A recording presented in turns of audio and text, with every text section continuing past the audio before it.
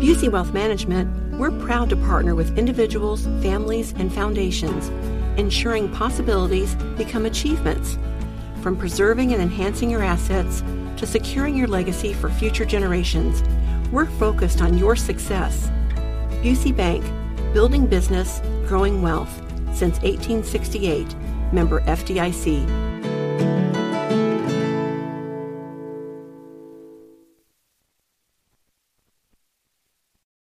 You can't fight the friction! You're listening to the Hammer and Nigel Show. Hello, my name is Nigel. Hammer over there with a special guest on the hotline. Gates McGavick is the legal communications director and a spokesman for the RNC. Gates, welcome back to the Hammer and Nigel Show, and let's get right to it. It's a big night for the Republicans. Republican primary. People are going to the polls right now. What's the vibe? What are we hearing? Hey, good to be back with you guys. I mean, I think everyone's looking forward to tonight, right? I mean, it's been a long primary season, and any time that, Republican voters are going out by the thousands and tens of thousands and casting votes for Republican candidates, they're casting votes against Joe Biden. So I think we're looking forward to a big turnout. We're looking forward to a lot of Republican enthusiasm across the board, and I think we're looking forward to getting one step closer to this general election. Now, for those who haven't been keeping close track of what's really going on here, remind everybody why it's just the Republicans and not the Democrats here. I know we're dealing with an incumbent president, but there were other people that wanted to be on the ballot here, and yet that's not happening. Yeah, so long and short of it, Joe Biden abandoned New Hampshire. He and the DNC shook up the Democrat primary calendar to make South Carolina their first primary. And as a result, Biden's not even on the ballot in New Hampshire. He totally abandoned the state. And then you have other Democrats like Dean Phillips and Marianne Williamson who are so unhappy with Joe Biden's presidency that they're on the ballot. And so you're going to see a president probably get a decent number of votes cast against him in the New Hampshire primary. And it's all because Democrats walked away from New Hampshire and Republicans put down roots there. So Gates, after tonight, say it's just Donald Trump just boat races Nikki Haley, and it's a huge margin. And I know you have to be impartial here and be kind of careful what you say, but would you like to see the party come together if this is just such a blowout tonight and see Donald Trump come out on top as the front runner here? Yeah, look, we'll see what happens. Maybe Nikki wants to go to her home state. She'll make whatever decision is best for her based off tonight. But, yeah, I think you're seeing Republicans really come together across the board. And if there's one thing we can all agree on, it's that we knew Joe Biden was going to be bad, but I don't think any of us knew just how bad it was going to be and just how quickly he's undone all the progress of the last Republican administration. So, yeah, I mean, over at the RNC, we support whoever the nominee is. We're busy. We're keeping our head down. We're building infrastructure, get out the vote infrastructure, election integrity infrastructure. And as soon as we have a nominee, we're going to give them a key to the machine, and they get to drive. What's the role of the RNC when it comes to candidates? Like at this point, does the RNC have to give financial support to Nikki Haley and Donald Trump because they're the two that are technically still in this thing? How does it work? No, so we provided the debate platforms. We provided them a chance to kind of share their vision for the American people.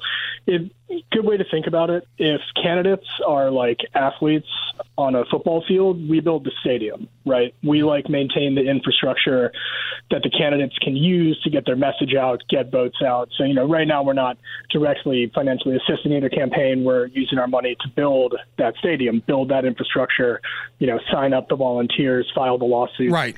So that once we have that one candidate, they come in, they take advantage of what we've built. But in that, to use that analogy, while you're building the stadium, that means money isn't being spent to promote who is going to be going against Joe Biden. And I say that because, we get a lot of text messages here. We get people call our show that say, right now the RNC, they could be promoting Donald Trump to the masses. They could be spending money to go out there and fight Joe Biden. But right now they have to kind of keep it close to the vest because technically there are two candidates, even though one has already been blown out and might be blown out again. Yeah, look, I think we'll know a lot more after tonight, right? Things can change so quickly in the field of politics. But I will say that, we are spending money against Joe Biden. That's part of why the RNC exists, to attack the Democrat incumbent 24/7. I'll give you an example. So over this cycle alone, the RNC has filed 76 election integrity lawsuits in 22 states across the country. These are lawsuits like making sure that voter ID is taken care of, making sure that mail-in voting is safe, making sure that poll watchers have access inside the room.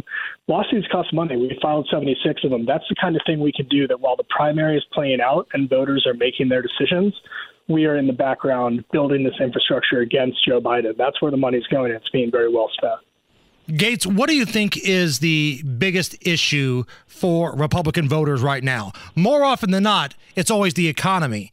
But with this news coming out yesterday that the Supreme Court has basically said, people in Texas can't defend themselves against what's happening at the border here, has the illegal immigration crisis surpassed the economy, or are they neck and neck? What are you hearing? I think neck and neck, and I think it's because it's so unprecedented. I think every year the economy is number one, right? That's the day-to-day, how people feed their families, get their kids to school, et cetera, pay for a mortgage. But the border is we do not have a functional southern border at a time when the world is a very dangerous place and we have no idea who's coming into our country. And the level of disregard and disdain that Joe Biden has showed for this crisis, not to mention the fact it's literally killing our citizens. Poison is flooding in through our border in the form of fentanyl and killing people by the dozen, by the day. So I think this border crisis and what it says about the Biden administration, that they truly just don't care about the American people enough to protect their southern border. I think it does really make it kind of that neck and neck economy and the border issue. Yeah. Gates, one more thing before we let you go. What do you think turnout's going to be like tonight? We kind of talked about it at the beginning of this segment. You go back to the Iowa caucuses, about 15% of registered Republicans showed up. Trump still won by a landslide. So in a freezing blizzard, in a freezing basically. blizzard. Do you think we're going to have better turnout per capita in New Hampshire tonight?